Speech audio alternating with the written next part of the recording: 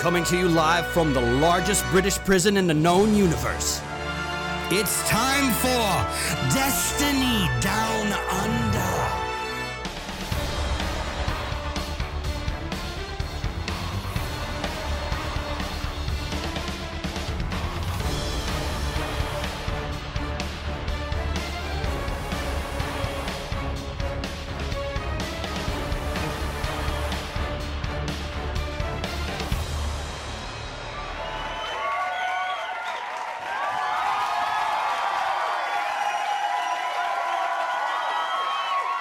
G'day and welcome to the 219th episode of the Destiny Down Under podcast. I, as every fucking week, am Log Power Slave, joined by none other than fearless, hungover law hobbit, Mylan Games.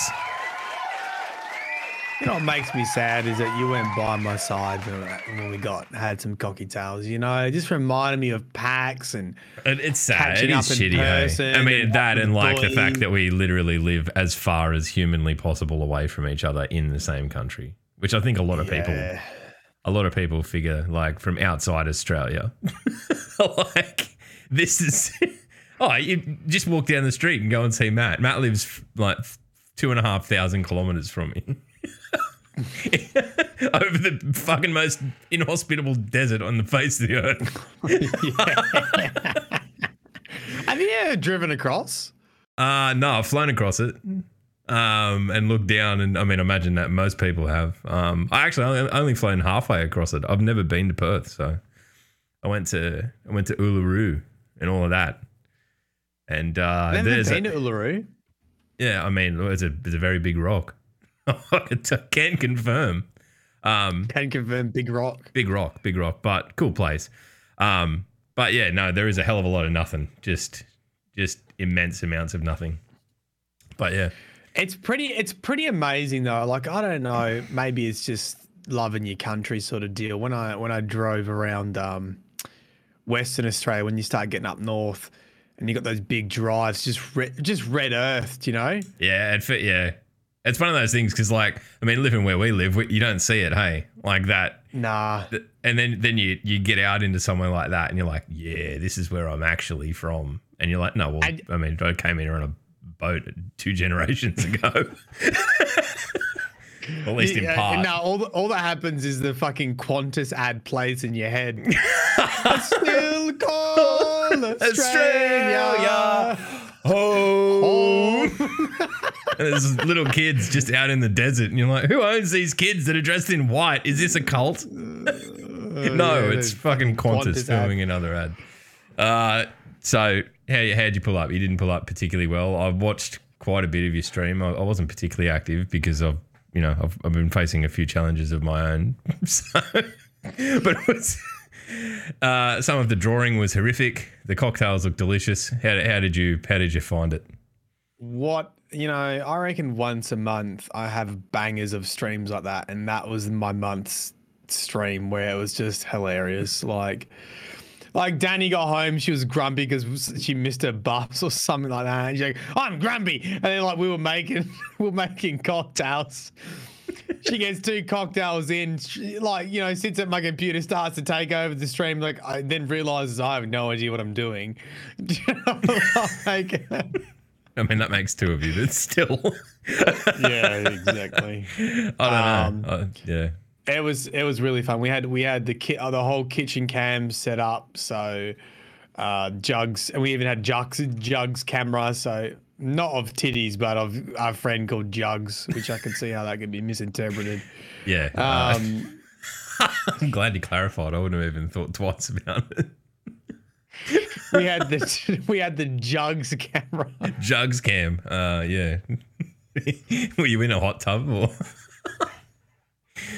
Hey, there's the next one. Hot tub cocktail machine. There you go. To tell you what. But it was really enjoyable. Maybe I probably shouldn't have drunk that many cocktails, but I think what I would like to do, maybe a Saturday night here, because then it would be Saturday for the US as well. Yeah. Maybe get some of the people that don't normally get to see it. And it's just something nice. We had the jazz music on. Making some cocktails. I put a suit on. Yeah, I was sitting on the lounge watching it on my phone, and Rachel's like, "What the fuck are you watching?" Because all she could hear was the music. Because for whatever, I think you were concentrating on something, so you weren't talking that much. And then someone gave you shit in chat, and you're like, "Fuck off, can't fucking." And she's like, "Oh, it's Matt." I'm like, "Yeah." just losing his shit every 5 minutes while making a cocktail. It was, I don't know. I think it was something different. And I mean, props to you for getting in there and trying your hand at a bit of variety Destiny related content for the fans calendar, which is ultimately what it was. This was like, tell me, was this organized by you, or are you just a ringleader on this whole thing?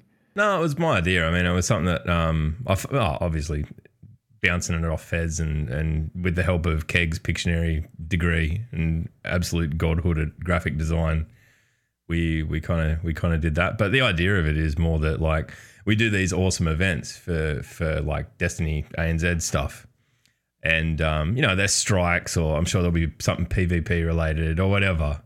But there's plenty of people that are out there contributing to our community that aren't particularly like invested in that type of sweaty as fuck gameplay, but do great stuff. So I thought, well, if everyone just gets a day of the month that they're the focus of it and they can do whatever they want with it. Like, I mean, you made cocktails, there's guys have done cooking streams. Drew's going to do like Destiny fan fiction, which is a pretty talented writer, so I'm interested to see what that's like. But I mean, obviously, and then we've got Sass being Iron Banner Sweatlord and helping people who normally don't foray into PvP to do that sort of stuff. And I think there's a lot of cool stuff out there. We'll see who else wants to jump in for next month, and we'll just do that and keep the ball rolling. I think we'll end up with a full month. Put it that way.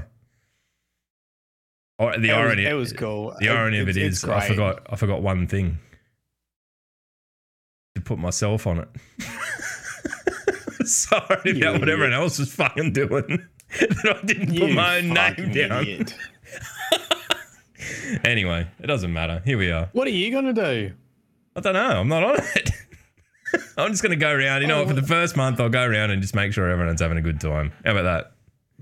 You didn't need any help, you fucking degenerate.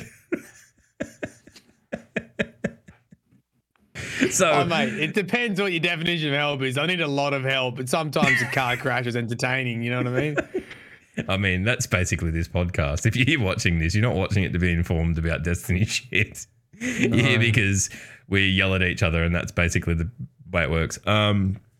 So, hey, hold on. Quick closing question. Quick Oh, closing question about the cocktails, and then you can ask your question. Okay, so don't forget it. Okay. What was your favourite one that you made? Because you gave them Destiny names, didn't you? You made a last word. Yeah, well, we were in the Destiny category, so we did have a good crack at trying to keep things out Destiny. We made the last word, and we made a paper plane, which we called Sunshot, because it was like an orangey colour. Okay. And then we made Boulevardier or something like that. Boulevardier. Do you know that one? No. Yeah, no. It's fancy, mate. I couldn't even pronounce half of the names. I reckon we could make up a few good Destiny. Like you could just rename known cocktails to Destiny stuff. Yeah, that's what we're doing. A Negroni is sleeper simulant because it hits hard and you get really bitter about it. Yeah, we made a Negroni. Yeah. They're good, eh? Yeah. Like they'll blow your head off, but they're good. I love them. I think you get a really bad one, they're horrible, but you could probably see how they could go wrong. But yeah, very good drink. Ninja came in and he named one. What was that? He named it False Promises. Do you like the stream? What, being in the Destiny category and all?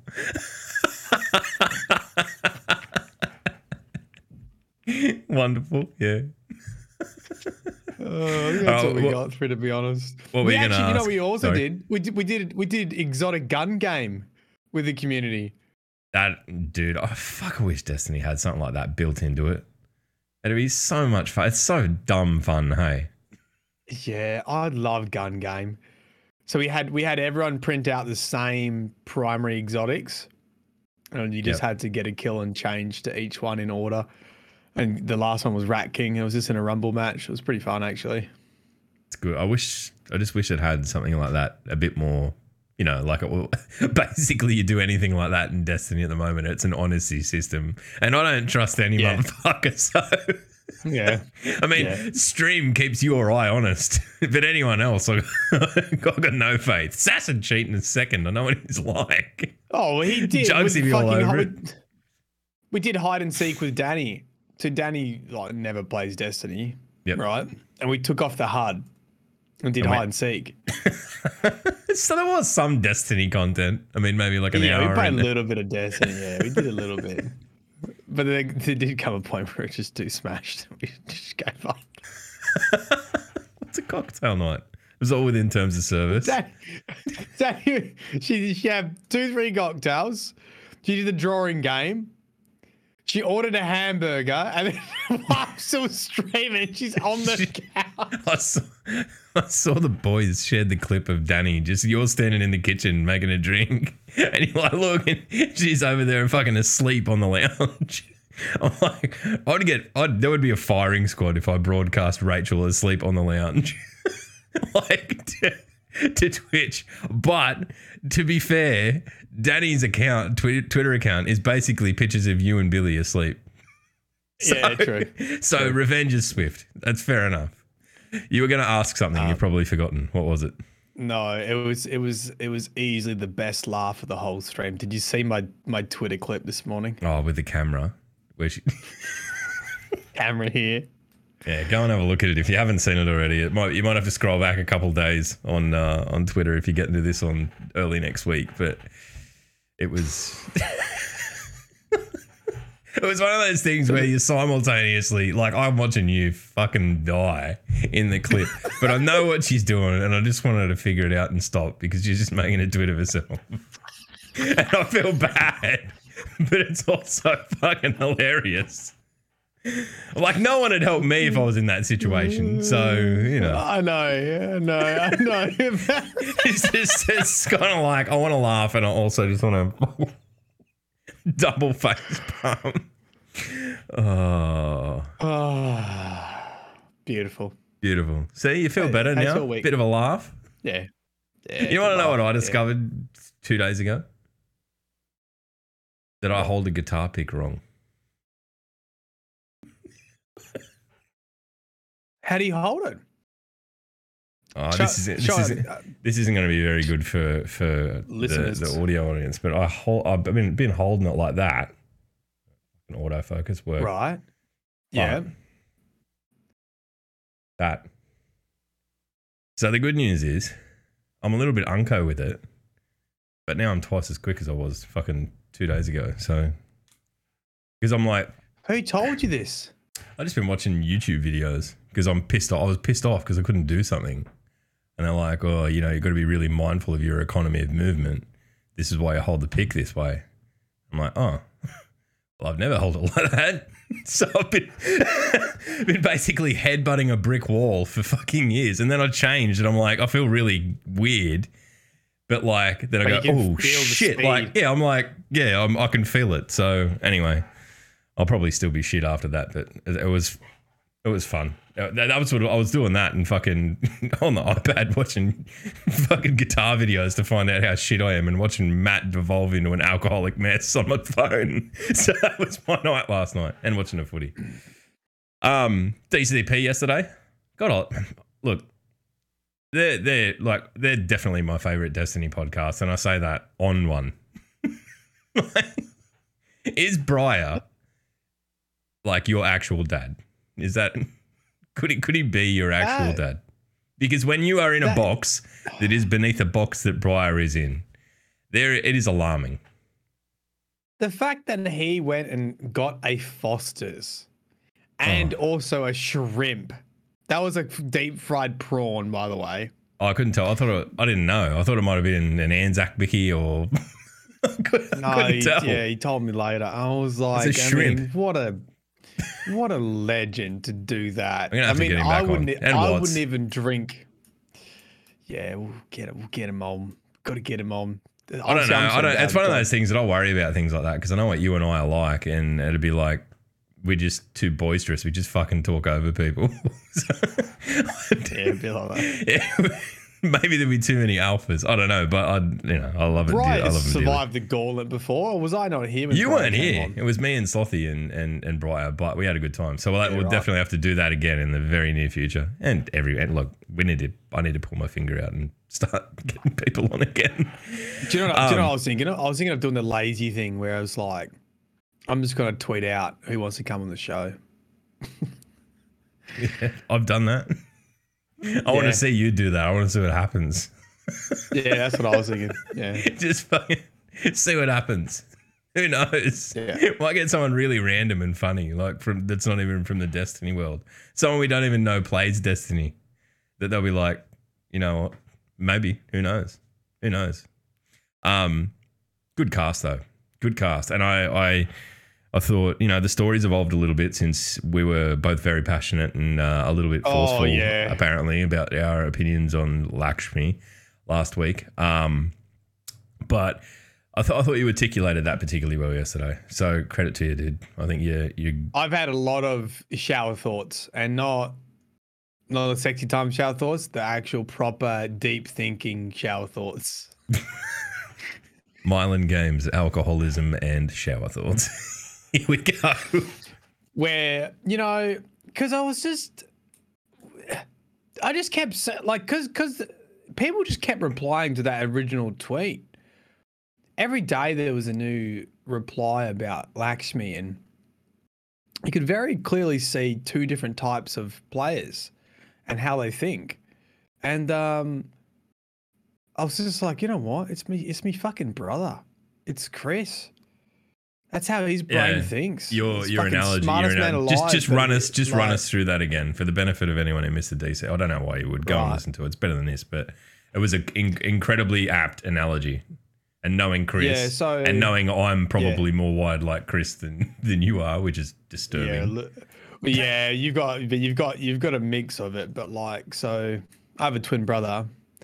And I distinctly remember going through year 12 and final examinations, and Chris he just understood. I don't know. It's like sassy. It's fucking annoying, and they can't explain it either. Like trigonometry and calculus and just gets it. And you'd be like, explain it to me. And they're like, oh, I mean, obviously that goes there. And you're like, but why? Why? And then when it came to English, I'd be like, yeah, okay, this is what the director's trying to portray by having this camera angle, or this is a theme, or this is a commentary on life. And he'd be like, no, it's not. I don't see that. And he just couldn't get it. And he got the top mark for our school in his entrance examinations and in the top 1% in the country or some shit like that. But just could not grasp those things. And I'm like, that's sort of what I saw in the community was like, people with my kind of thinking is sort of said, yeah, the writers, I don't see how this can't be a commentary on racism, considering the last 1 to 2 years that we've had when this has probably been written, the last year, about persecution of minorities and how you use fear of a populace to encourage that. That just seems very clear to me. And then there's a whole portion of people like, no, we don't have aliens here, so it can't be. And it's just a very literal interpretation. Sorry, I shouldn't laugh. I think that this analogy made me rethink it as well. Because I was like, how the fuck could you not? And then I'm like, well, look, if you look at it logically, and that's the way you fucking, the cogs turn in your head, then okay. Yeah. And it's sort of like, it's funny because it has the exact opposite. So all the comments I was seeing about that, they were sort of saying, they were trying to be empathetic, right? So I was saying, I'm trying to see it from the perspective of the people in the city, which we can't understand because we have not been at war for centuries with an alien race. But when you put it through the Twitter filter of so many words, what ends up coming out is Lakshmi's in the right, which is not it's not really what they're saying. Yeah. I think the thing that we And like, because whenever I think about these sorts of things, I don't know if anyone else does this, but I deliberately try and like shit can my own opinions to like as a check and balance, which is great because I've just got a very noisy inside of my head at all times.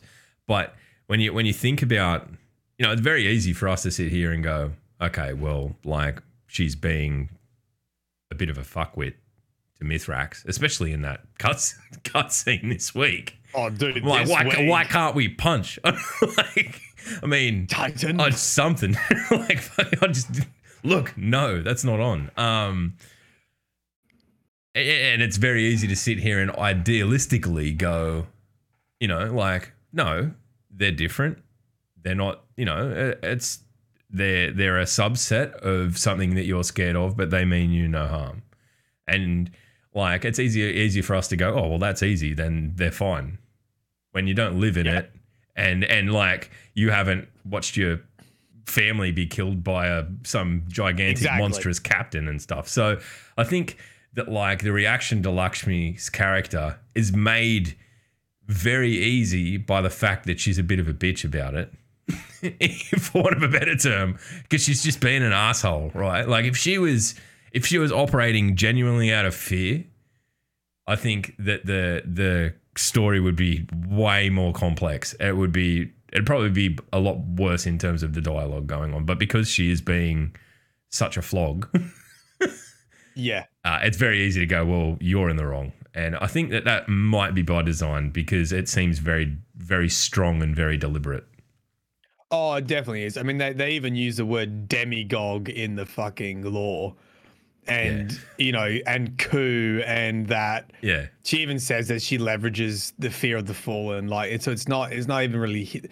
Well, it sort of is hidden because I do think a lot of people reacted to Lakshmi from just what they hear in game. And especially the first couple weeks, it was pretty like mild compared to what was actually being said in the lore tabs. In the books, yeah.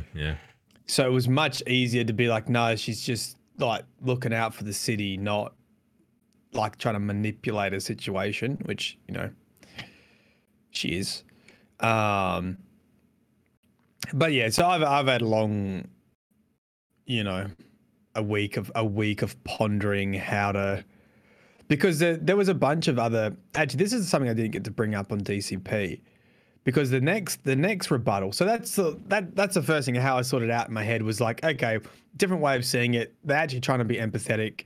And also like, if it was me, I get the point. Like, imagine if Danny was killed by Fallen. Yeah, I'm gonna be a bit of a probably wouldn't be heaps keen on just fucking them moving in next door. Hey, I don't know. It's like, if you got hit by, if your mum got hit by a bus, you probably wouldn't be running out to go catch a bus to work every day, would you? I mean, despite the fact that like your mum's not going to get hit by a bus again, and the logic is like, well, it can't really, it's not going to hurt you, but.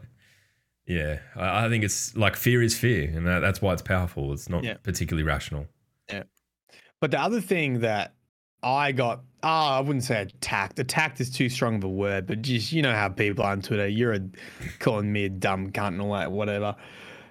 Oh, Matt, you can't judge people for a video game. And I was like, interesting, because you kill Fallen all the time. And I'm like, well, this is actually a pretty tough topic, right? Because it is interesting. Why the fuck are humans obsessed with entertainment that involves murder? It's a fucking good question, dude. Because it makes you feel powerful. I don't know. I mean, it is. Sure. Why do I like PvP in Destiny? Because I know that in the moment that I kill, you don't feel powerful in PvP ever, dude. Yeah, I do when I'm in like low skill lobbies. I'm just and then I go and play fucking in Sassy's lobbies and fucking check and balance myself out by dunk having a boot on my head. Yeah, I don't know. I mean, look, that's a incredibly deep philosophical topic that... Yeah, right. So anyway, so someone criticized me because I guess I was taking a jab. I was taking a jab at people saying Lakshmi's in the right. and saying, basically calling them out as someone who can't forgive. And then I got called out. Well, how can you say that when you kill people, fallen every day? And I didn't get to say this on DCP, but this is my sort of, I've been thinking about this. It's my sort of rebuttal to that. I think there's a difference between, say there's a villain. You can say that that's a good villain. You can watch a Nazi Germany movie and someone plays Hitler, you're like, fucking hell, that was a good Hitler. They did well playing that villain, or that character was written well, the way that they did all that as well. Yeah. But there's a difference between that and then saying that your personal morals and ethics align with the villains. So there's a difference between saying Lakshmi character is fantastic because she's encouraging all this conversation. But then if you go on and say, actually, if I agree, if we have minorities whose parents have, killed us, we should be an angry mob and go beat them up in the street.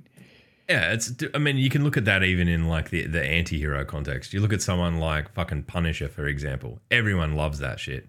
But are we all out there fucking vigilante murdering people? Is that the way we want to conduct ourselves? I mean, no. you can respect a character without being on the bandwagon of one. Yeah. And I felt like the comments that I picked out of me YouTube, they were personal ethics that they've aligned with the character, saying, nah, Lakshmi's right. We shouldn't forgive the fallen. Like, they're in the wrong here. They're in our city, sort of deal. Yeah. So that's, I don't know. To bring this full circle, though, we need to talk about the Saint cutscene, because that is the illustration of someone that we have revered almost, and was this mythical fucking god tier guardian for the entirety of Destiny at this point. To be sort of depicted from the other side of the fence, from the perspective of the fallen as this merciless, unstoppable, evil killing machine with a fucking massive tail. he was just choking him out, eh? He was, I don't know. I mean, even the depictions of like him dragging Dreg back into the bubble, there was so much of that dialogue was so heavily loaded with emotion of like this. You can just imagine a helpless, even it was probably a vandal, even just, being dragged into a bubble and killed. And the way that looks to, his fighting unit may have been friends or family or whatever. Who knows? I think that really flips it on its head. And I think that we're probably going to see Saint take that on board a little bit more than he did in the immediate aftermath of that clip, because he kind of just stood there and didn't really say anything. Yeah. Like I said, when they started doing these ink cutscenes, it came out with Beyond Light. Man. Yeah. And look, they got to be cheap in comparison to the other stuff they produce, because it's just After Effects. It's charcoal sketches with After Effects. Yeah, but they're beautiful. So, and they're like, they're great. Yeah. That's what I'm saying. Like, these are effective storytelling tools, because when you put them together with what's going on this season, people have read the lore each week, you get a little mini in-game cutscene, which is just character models fucking looking at each other. The voiceover is probably the most expensive part, right, of everything. Maybe. So Felicia says, I say, okay, let me be really devil's advocate. Felicia says, I don't say it's cheaper. Gamma Trap and it might be more efficient at the very least. More efficient. Right. On a shoestring budget. Gamma did charcoal stuff and I did After Effects with it. We didn't have voice actors, obviously, but like I'm saying, in comparison to making a fully rendered cutscene with motion cap, it's going to be way more effective for them to do that than anything else. And look, I'd watch an hour-long fucking film in that style, right? Yeah. And I think that like it's I don't know. It's not something I've seen widely used elsewhere. Like, I mean, it's definitely been around a little bit, but I think that it's going to be one of those things that people are going to like start to associate with this kind of stuff and like look forward to it. Like, I mean, we got the one last season with Zavala and Aldrin saving him from the sniper on the hill or in the garden, the assassin. So I think this is going to become part of the, you know, like there'll be a mid-season kind of vignette or whatever you want to call it that gives us this stuff. I think this was the best one by fucking miles. I sat there like, look, I'll be honest. Someone sent this to me before it was in game and there was a leak and they're like, dude, check this out. And I looked at it before I was fucking really understood what it was. So to get to see it in game and the way they presented it, I think just added even more weight. You know, it was basically like Mithrax pulling let me tell you a story that, you know, you're not the only people here who are fucking scared. All right. Yeah. Like, and that's what I took out of it. It's a shame that Lakshmi fucked off before that happened. I think she might have got a little bit out of it if she cared to. I don't know. No, I don't think that's happening. Yeah. So, but all these little pieces come together, I think, to make a much more engaging and cohesive seasonal story. Like, I think it's probably been the best seasonal story. This is not it's hard to, you almost feel like this is a big release. It's not the September release. It's just a season. But I think it's on that. It's close to that. I mean, this is the formula. I think in a way, for and this isn't a shot at Beyond Light or anything like that. I think for me right now, this is nearly more engaging, right? Because the way Beyond Light, and I know that people get pissed off with the drip feed and then look, it's horses for courses. And if you're not into that sort of thing, then you're not into it and that's fine. But given that Destiny is like an ongoing part of my life that I do 3 days a week and, you know, it's basically regimented. I like that to go in and go, okay, cool. I'm going to get this story mission. That's the first thing I do of the week after reset and then move on. But I also feel like when you get the big DLCs like a Shadowkeep or a Beyond Light, you blast through that fucking story in 3 hours. You know what I mean? Like, I mean, even think about us doing it, me, you, and Keggy on the day Beyond Light came out. We were into second characters by the end of the day, and you know, like if not third characters trying to run through it, and you're kind of like blasting through it to try and get it done, and you don't ever really stop and like sort of assess midway points in the storytelling or think about anyone's motives or think about the depth of what's actually going on. You kind of just, you know, shoulder to the grindstone until you get to the end, you kill Aramis, it's all done. Look, she's frozen into a statue. Cool, I'll fuck off somewhere else and wait for the raid to start. I think with this, because it's stepped out this way, we're having these conversations week on week. And look, I mean, we're atypical in that way because it's a podcast. We do talk about shit, whether there's shit on or not.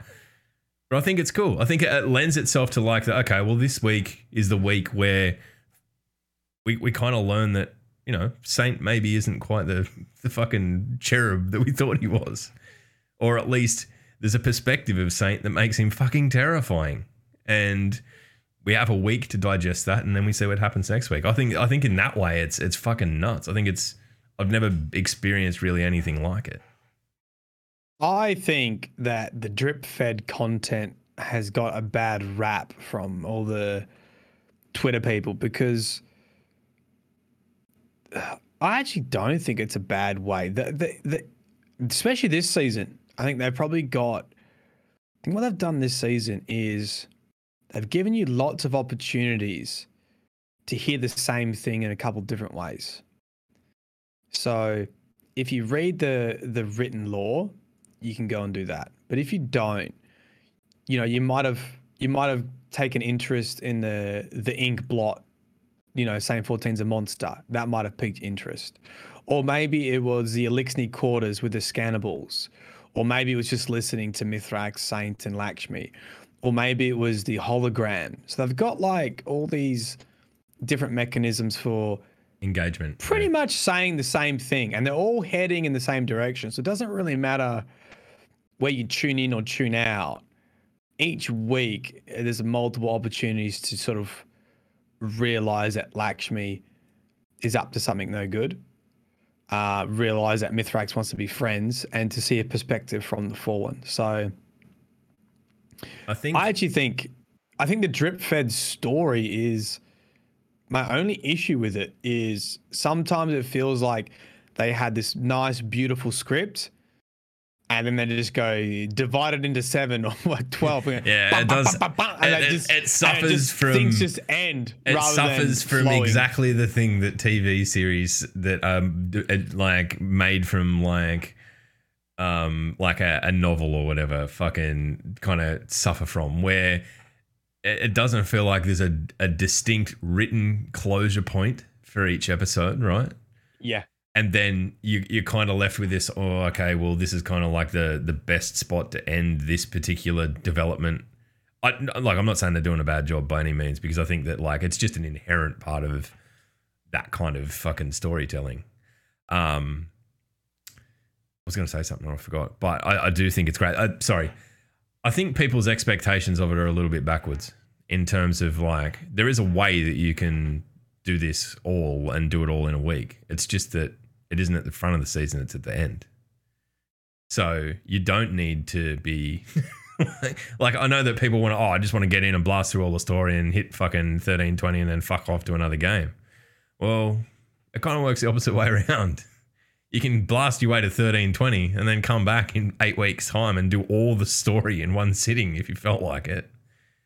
It's just, maybe you just need to be smarter with the way you use your time if that's really the way you want to play it. I love the way it is at the moment, though. I wouldn't change it. The other thing, one more lore thing, lore boy, before we, you go. Lore boy. Lore boy. No, I can't remember what I was going to say, to be honest. The talk about, I know you talked about this on DCP too, but I wanted to talk to you about it. The Uldren, I've got to stop calling him Uldren, the Crow sabotage card, where...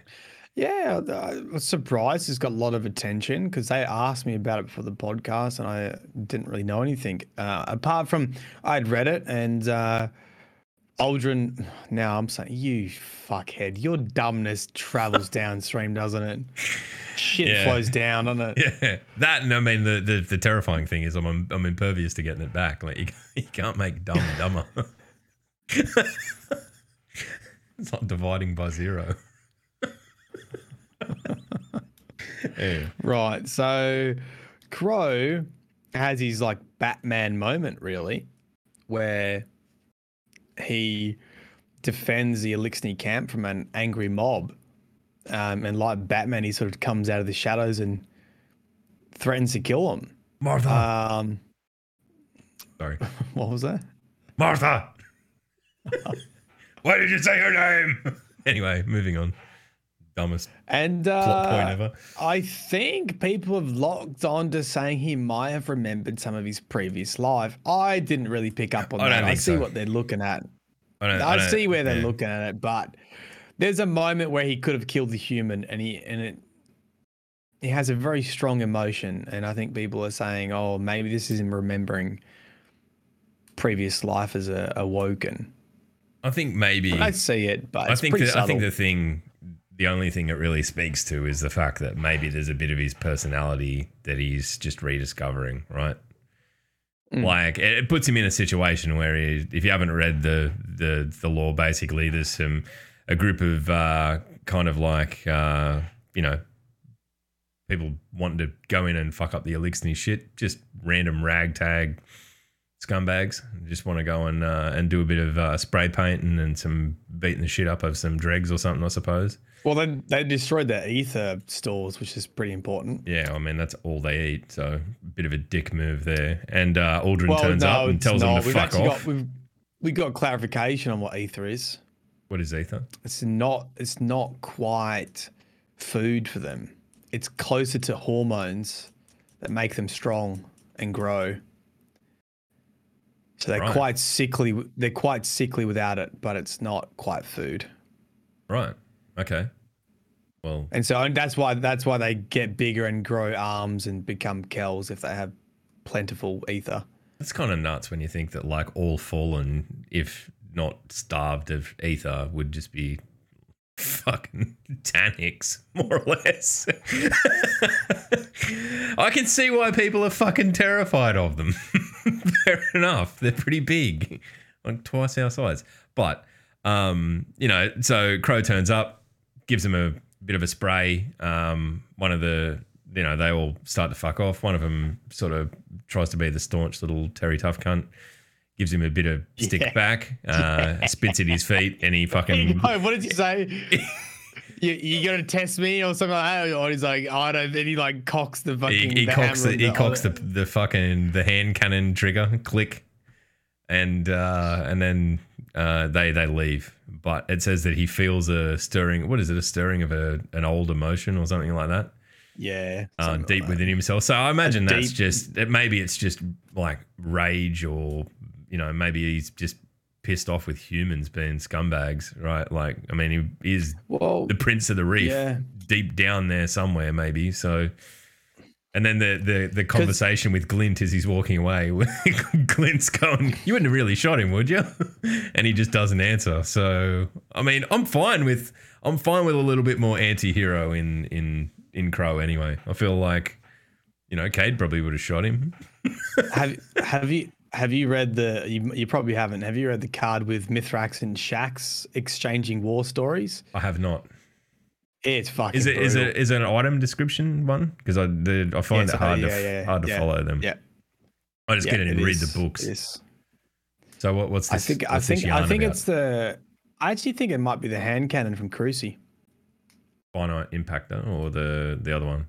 Not the Iron Banner Survivors, Epitaph. Whatever. Yeah, right. I've dismantled fucking 20 of them. Never looked at the tab. Anyway, yeah. So what's it about? Well, it's basically just illustrating that when there's a war, everyone fucking kills everyone, basically. So Mithrax is talking about how many humans he's killed, and Shaxx talks about how many Fallen he killed, and then Shaxx tells like a warlord story how he just straight up killed humans. And it's brutal. He's like, they were carrying, and I just fucking pulverized them. Because they stole bread. Man, wow.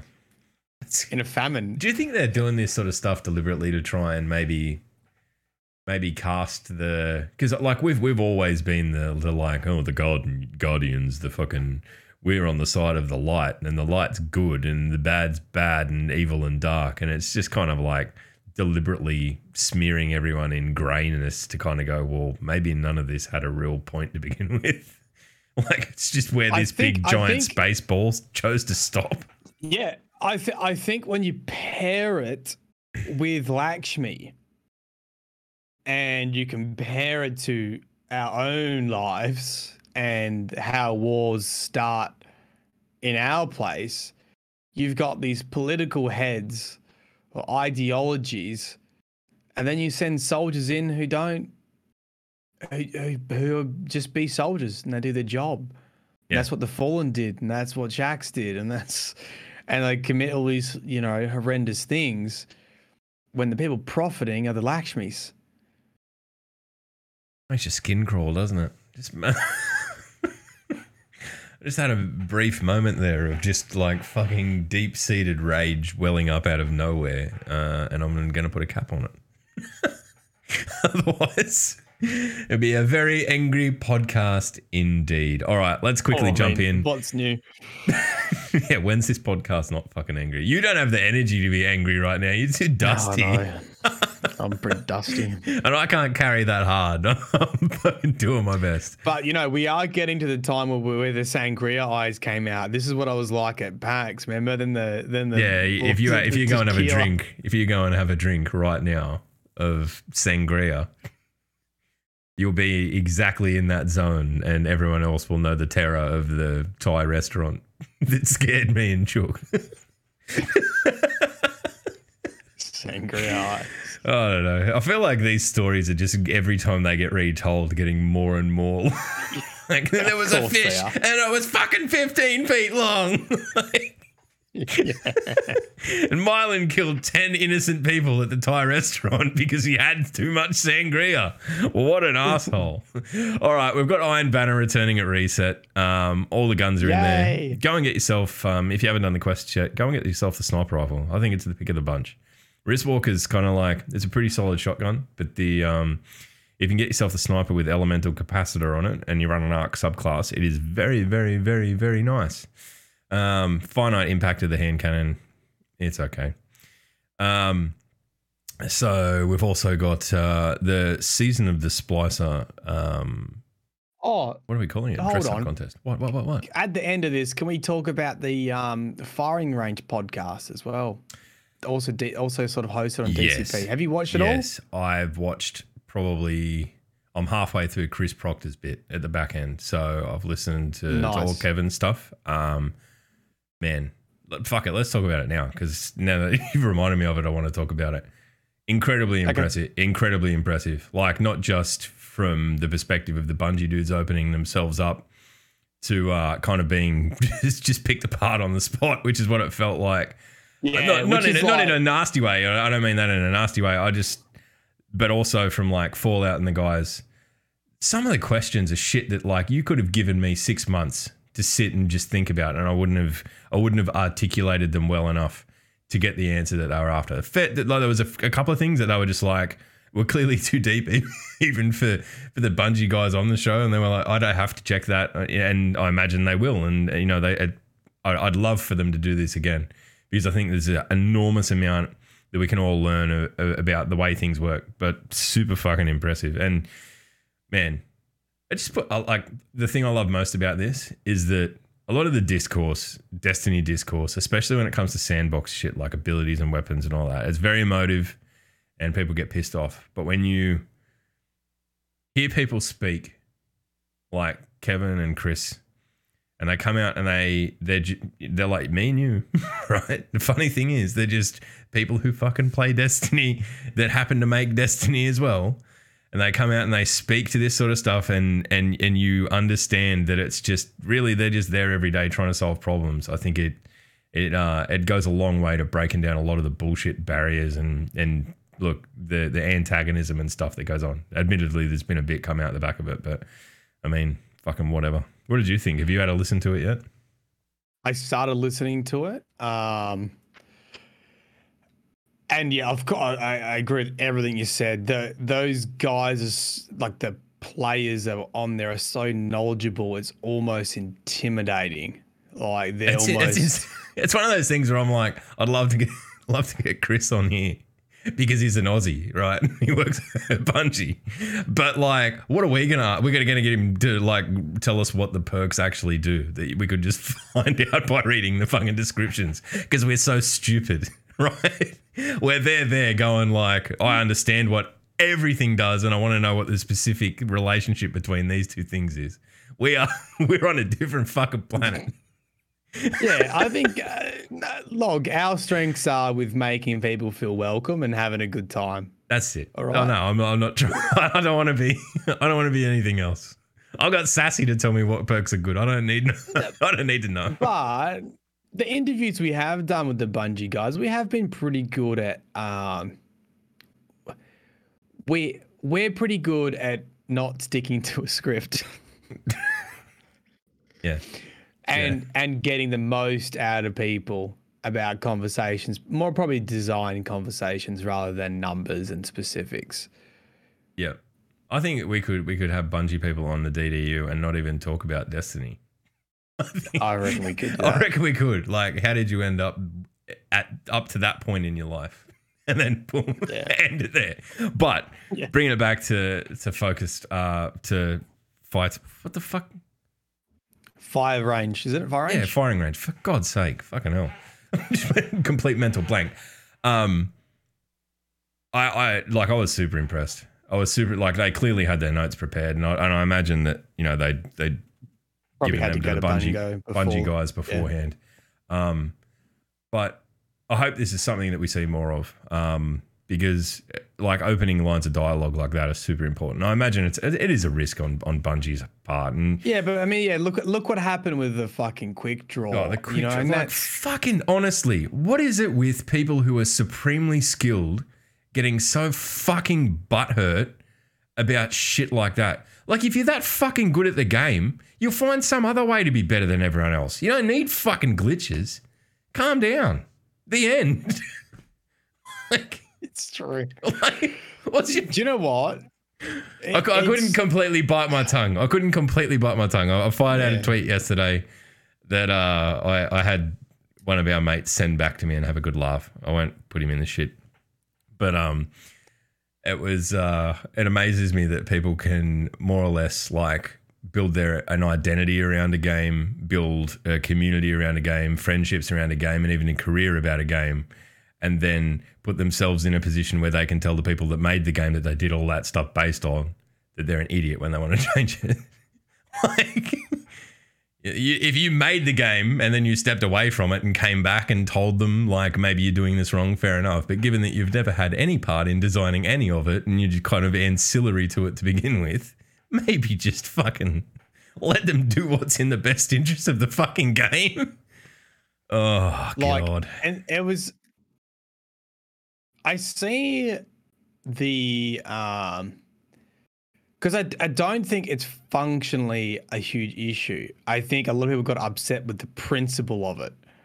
Because a lot of the people at the top want to see a bigger skill gap, and they find that skill gap through those kind of actions of pressing buttons in certain sequences. You know, that's what that looks like, right? Who can fucking mash the buttons in the right order to get the most DPS. Yeah, right. Yeah. Right. Yeah. Who can spend the most time learning this particular niche skill to... And it's not even that, it's actually not even that hard. And there's ways around it too, that you can make it super easy for yourself with macros. Oh yeah. Look, so I mean, it's something that I looked into doing and did for a bit. So it can't be that fucking hard. Yeah. Or it took me through it. Like the funny thing is, like, when everyone's saying, oh, they're trying to, because that's what the people got fired up. Oh, they're trying to, because there's a skill gap, it's not a good thing. But the thing is, when I heard the clip, the bit that I heard, he said, it's a word of mouth skill. And so it's not accessible. And that's the bit that I thought he was talking about, which was that it is a bit hidden. Like, so I went over and Googled hot swap, and it's none of your big content creators have made videos on it. Like, how to do videos are like by guys like 5,000 subscribers and stuff. And it's like, I sort of get what he was saying. It's like, you got to be in a Twitch stream and watching the sweat PvEs like fuck around with, you know, this all came with slug shotguns and Deepstone Crypt. I think and the hot swap for that, and then it sort of spreads. And like you said, like I asked someone, I asked Aura, how do you do this? Yeah. Right. And so that was when I learned how to do it with Taniks, like fucking just wailing on the bloody Divinity. Yeah. So I thought he was saying it's inaccessible because it's so much word of mouth. However, the fucking rebuttal to that would be, yeah, that's fucking Destiny. If Destiny could embody anything, it is a game that is built around word of mouth. Yeah, and it is. It's kind of a double-edged sword to take that approach, because it's like, well, every DPS, high DPS strat, right, is word of mouth, right? I mean, Bungie doesn't tell people how to beat the bosses in raids, so the solution to the problems of fucking word of mouth. You have to watch. You have to watch a YouTube video, or someone in your clan's got to watch a YouTube video, and then you spread it. Yeah, and it spreads like wildfire. It's like Atheon strats. I think it does speak to how they kind of see something like this, in that, you know, is it an unfair advantage because some people just would genuinely be out there and have no idea that this thing exists, but have the skill level to do it? Maybe. I mean, things like this, week to week, who gives a shit? But when you put it in the context of a raid race, like one team knowing how to do this and the other not, big deal. Yeah, but the thing is, anyone who's serious about a raid race, and look, is likely going to have the players who can do it. What I would love to see out of this is Destiny get far more extensive in-game tutorials. And maybe that if fucking something like hot swapping exists and is in the game. But it's not meant to, I think that's the thing. It's not meant to exist. Yeah, it's true. It's a glitch. I don't know. Well, I don't particularly care. It's basically an animation cancel, which exists in every game. Oh, dude. Patching animation cancels in fucking fighting games, there would be a riot. Like, that's half of what they're about. Yes, I get that. That is a skill is getting quicker at doing stuff. 100%. Yeah, but I also don't feel like, at the same time, for Bungie, I almost don't feel like it's worth it. It's not really a hill worth dying on. In terms of patching stuff like that, and yeah. I mean, it's like sword skating. It's like sword skating. Like I've kind of felt like I guess it's sort of like that. Yeah. And like for me, like that wasn't even a damage thing necessarily. It didn't impact me really in any way because it's not something that I did. And I know that upset a whole lot of people who, you know, like said they were quitting Destiny and then clearly didn't because they were the same people complaining about the quick swap glitch. But I don't know. I feel like there's space for both if they can get the mix of it right. And if there was some way of like disseminating this information more readily, I think that'd be super, super good. I don't know. I have less of an issue with hot swapping than I do with Titan skating because you could only be a Titan to Titan skate. Yeah, and fair. Whereas like, everyone can hot swap. Yeah, everyone can hot swap. True. But I think the more of the issue with hot swap is it undermines the perks. I feel like that's more of probably Bungie's issue with it. And that's it undermines the perks. That's what they spoke about. And undermines the encounters. Yeah, I saw a good rebuttal to the idea that like maybe bosses shouldn't stand so fucking still. And that, look, it's a long storied history of fucking still standing boss stomping bosses in Destiny. We don't want to upset that. When fucking Taniks flies around, he just stands still when you're meant to shoot him. I don't know. But imagine how fucking annoying shooting Taniks if he was flying around everywhere would be. It'd feel like shit. And you would be able to get like just running around with a shotgun trying to get near him, just shoot him in the back. I mean, but Atheon's a good example. He's got a tough crit spot and he fucking runs around like a douchebag. But then what do players do? They put div on him. So it doesn't like there's a solution for that too. Divinity might be as much of the problem as anything else here. Because the second you've got a div, right? You've got the buff to damage and you've got a fucking static spot the size of a fucking barn door that you need to hit to get a crit. I mean, if I can fucking do it with a shotgun under Atheon's nutsack, like, anyone can do it. Oh. Yeah, I don't know. I feel div is interesting like that. Like, yeah, it's probably the most encounter breaking. Well, no, it doesn't break encounters. It just kind of makes them a lot easier. Anyway, sort of. How do we end up here? Just stop yelling at devs. It's silly. Anyway, moving on.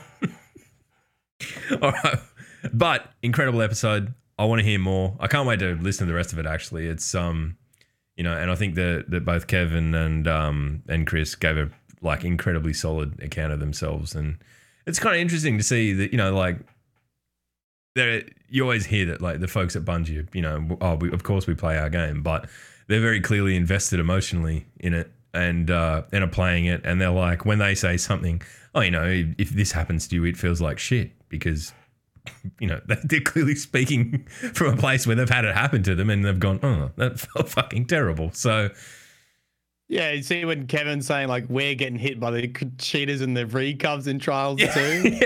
Yeah. And I was like, whoa. I don't know. That was probably the most eye-rolling. But from Kevin's perspective, his take that like we're kind of always balancing the realistic application of something and how anime it feels. And I thought that like anime as a descriptive verb was incredibly apt, because when, you know, he used the example of Top Tree Dawnblade that is like very, very powerful at the moment and very fast and, you know, all that sort of stuff. He's like, yeah, it's well up there in the anime scale. Yeah, but you know what? Here's the interesting thing. how easy they talk about how fucking overpowered Top Tree Dawn is, but it's been like that forever. Why has that never been touched? Let's use this little segue to talk about. You've played a little bit of PvP, right? I played a little bit just to try and get a feel of what it's like since the anti-stasis not patch really, came in. actually. I've played 3. I've only done my pinnacles, Yeah, so okay. I played a little bit. I don't think I was frozen once. Not a lot. Stasis just kind of isn't there. I don't know whether it's people have like felt that they everyone's jumped off it because of the impression of the nerf is greater than it is, or whether they've really done them that dirty and buried them. I don't really have a problem either way. I think that like if they have buried them, that they'll bring them back up at a later point. But I don't know. I mean, it did feel fresher. It did feel. I don't think I got frozen at all. And I think I might have been slowed maybe once. I think the only time I got frozen was to a Hunter's Super. So the important question: what are we going to complain about next? It's Top Tree Dawn. Kevin's giving it to us. On a platter. We know it's too hot. We know it's Top Tree Dawnblade and 120s. The only reason Top Tree Dawnblade has not been addressed is because that's what all the fucking sweats use, and they don't complain about it on Twitter. That's a fair point. The other look, go and listen to the episode. Chaos go and listen again, but search DCP, find the episode, Firing Range, listen to it yourself, because we're paraphrasing here, and these guys, like you, if you were interested in this shit, you deserve to treat yourself to hearing these guys who actually do this work fucking speak about it. The one thing that I took from it is that I think at some point we're going to move away from passive super regeneration, and I'm fine with it. Right, so you have to be doing something to get it back. Yeah. I feel like there's just a weird. I can't remember the exact fucking semantics of what was said, but I came away with that distinct impression, and I am kind of for it because I think that it enables a lot of really negative play styles, specifically people just waiting rounds out in trials with Chaos Reach to fucking zap your face off at the end of it with max intellect. I don't know. I think that there's a lot. There's a lot. Just go and listen to it yourselves. Fucking hell. Tweet at us if you want to discuss it. Here's the thing, right? Because I see people saying about Top Tree Dawn in the chat, and it's true. I feel like they've got all the tools, and it's not maybe saying they're the strongest class. It's more like everything else is just not as good as it, and it just feels like everything needs to have that. Yeah, but that little skill mobility, or that little bit of like. The thing is, the Top Tree Dawnblade is so powerful because it's so fucking fast. Your movement is that fast. If you made every subclass that fast, it would be fucking insane. It'd be too much. You wouldn't like. It needs to be slowed down to bring it back to like. I agree that like part of its draw is the fact that you can do that stuff, but it does feel well over the top. I see Maxi in there fucking professing his love for it. He, of all people, knows how fucking broken it is because he lives there. I'm gonna start a theory right now. Okay. For why they haven't patched it, why they haven't touched it. Did you see how touchy Kevin was when they asked him what the future was for the light subclass abilities? Yeah, there has to be changes coming to the light subclasses, similar to what we have with stasis with aspects. Here's my theory: they're not going to touch Top Tree until that's introduced because that might change the game. Maybe. I know. Maybe. I'm not going to say no, but I'm also not going to say yes because I don't know. All right, let's read the fucking 12 because it ends on another thing that we need to discuss. Holy shit. All right, so Iron Banner, very good. There's a fashion contest for Season of the Splicer. I'm not sure if this is a new emblem. If anyone's got the previous one, you'll be able to tell me. I think it might be, but it's very pretty, very vibrant, and I think it is new. Yeah. As such, has no place in my collection, so I will not be going for it.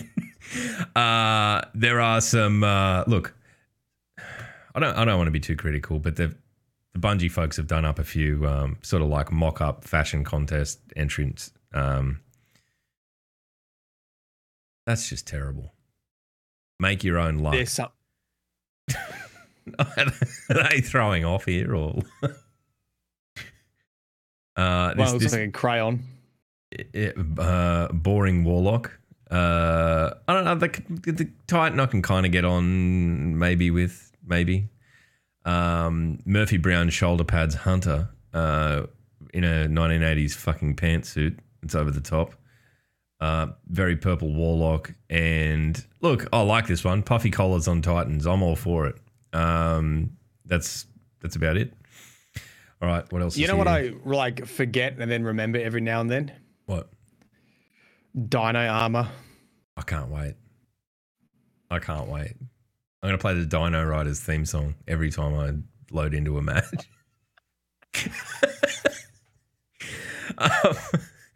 You know what I forget about sometimes? Transmog, because it seemed like such a big deal a month ago. Now no one fucking even worries about it.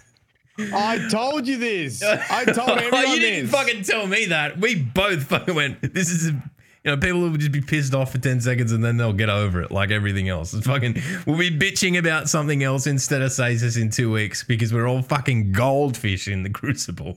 We've got no memory.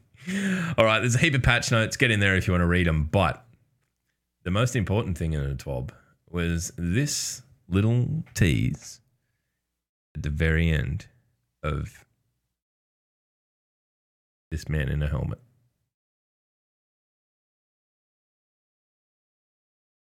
What do you make of that, Matty? I know everyone tries to paint me as this massive lore nerd, but the thing is, to be fair, I just copy everyone else. So you're just going to wait until Bife puts out a good theory and then... Oh, I've already been told. People reckon it's old Chicago. It's already been told to me. It's we got a sneak peek of that armor already in February this year. It's the Witch Queen armor, and people think the greenery in the background looks like old Chicago. It's got a bit of a toxicity sort of theme going on. Do you think that will be tied to the elemental theme of the next darkness subclass? Potentially. Is that coming in Witch Queen? I kind of assumed so. Seems to be the only way we're going to get another 2 darkness subclasses before the end of fucking Destiny 2, right? Because Lightfall's coming up on us big time.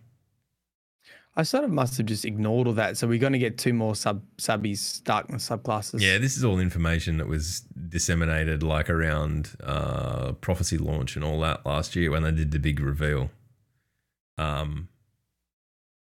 don't know. Now maybe I feel like maybe I'm leaping by saying that we're getting a new subclass every fucking year, but I feel like that's probably fair. Probably right. Anyway. I just can't remember this stuff often. All right, we're going to open up chat. If there's anything you desperately want us to speak about, we shall, but you will need to write it in there. I don't know. I'm fine with old Chicago. I would like maybe to get another planet back, though. What are you more interested in? Going to more other planets or go more places on Earth? Oh, let's be honest. Bungie makes amazing environments. True. It doesn't matter what. It doesn't matter where the fuck it is. Did you see what the palette do you want? Just pick a color and hope that color's in the palette. Like, it'll look amazing regardless. Well, they're definitely like chlorophyllic trees, so that's Earth. Or somewhere else that has that. I don't know. Somewhere that's been Venus terraformed. had lots of green in it. So. Terraformed. Maybe Venus is back. It's kind of already back. You don't reckon? Got part of it. The Vault. They've already made the textures. They've already made the textures. How good does Vault look? Dude, every time you fly into Vault and you get that fucking cutscene at the start that sits at your frames, right? It's just beautiful. But Vogue, look, they've done an incredible job of that, and I can't wait to see. What do you reckon they're going to do next? I know that this is just complete pie in the sky shit, and until there's a few questions for us to answer, if next year, mid next year, they bring back another raid, which raid is it? They bring back one. Yeah, like what they've done with I honestly think. Wait, are they gonna bring back another one? Or are you just speculating? I think they will. I think this has been absurdly well received. I'm actually surprised how many people haven't played D1. I reckon I've cycled through my whole audience and I'm just pretty much almost D2 only people. Like if I did a poll of my stream, there are so many just only ever started playing in D2. Really? Yeah. Kind of nuts, isn't it? It's cool. Don't get me wrong, that it's still drawing a new audience. But do a poll. See what your audience looks like next time you're doing a stream. See what you get. All three of them. No worries. I don't even know how to do polls in streams, Matt. That's just ancillary garbage that you do. Have you seen this fucking chant thing? Chant? What? People can start a chant. A chant? What is a chant? How does it work? Well, I don't know. People just started doing it. Like someone can start it, and then you can just click a button, and it just basically Control C, Control V's, whatever. So basically just mob mentality. So Felicia started a chant that was just Matt's a boomer or something like that. Matt's a hungover boomer. Then everyone just clicks it, and it just slams it into the chat. So they've made a feature that just exacerbates bullying or spamming. Yes. Yes. Oh man. Anyway. Sometimes I don't know why. I don't even know how to do it. They won't tell me how to do it. They just keep starting chants. No, it's good. Don't tell him. No one tell him. All right. Question from. Hold on. I was going to answer what I was going to bring back. Yeah. You know what? I think Crota never really got its time in the sun. I think they could take Then again, sort of fucking. Volg came back with all the same issues that Volg D1 had, but let's say they give Crota its time. It is a good raid. It's a bit short, but if they added an encounter to the middle of it, like a new encounter in the middle of Crota? It's a bit short. But the thing is, I've heard the opinion that Aura was probably the first person I heard say it, that it would make an incredible 3-person dungeon. That's a good idea. Yeah, because I think that you could tame it a little bit, and it would be it'd be good. I want Kingsfall bad. No, it's very heavy. What, fucking everything hasn't been that heavy since? I don't know. Just standing on pads on the ground. To be honest, I was actually getting famous while you were getting armor in Kingsfall. Thank you very much. That was the pinnacle of my channel. That was the Books of Sorrow. That was my first video took off on YouTube. Oryx. I didn't even know you. You're a speckle. I was a brave little speckle though, and I reached out of my shit at the bottom of the bowl and grabbed onto your coattails, and look at me now, still a fucking speckle of shit, just a very big one. All right, Senshi wants to know, what do you think about the variety of strats people are bringing into the Vault of Glass raid? A combination of strats from OG Destiny 1 and New Age Destiny 2 strats. Wait, what's the question? It's very complicated and kind of answers itself. What do you think about the variety of strats people are bringing to the Vault of Glass raid? A combination of strats from OG Destiny 1 and New Age Destiny 2 strats. I think it's good. Tell you what, Zenji, I think being able to go into a combination of Destiny 1 and Destiny 2. And I think that it's good that people are doing that. I feel like there's enough there that it's familiar, and you go, okay, this is the bit of,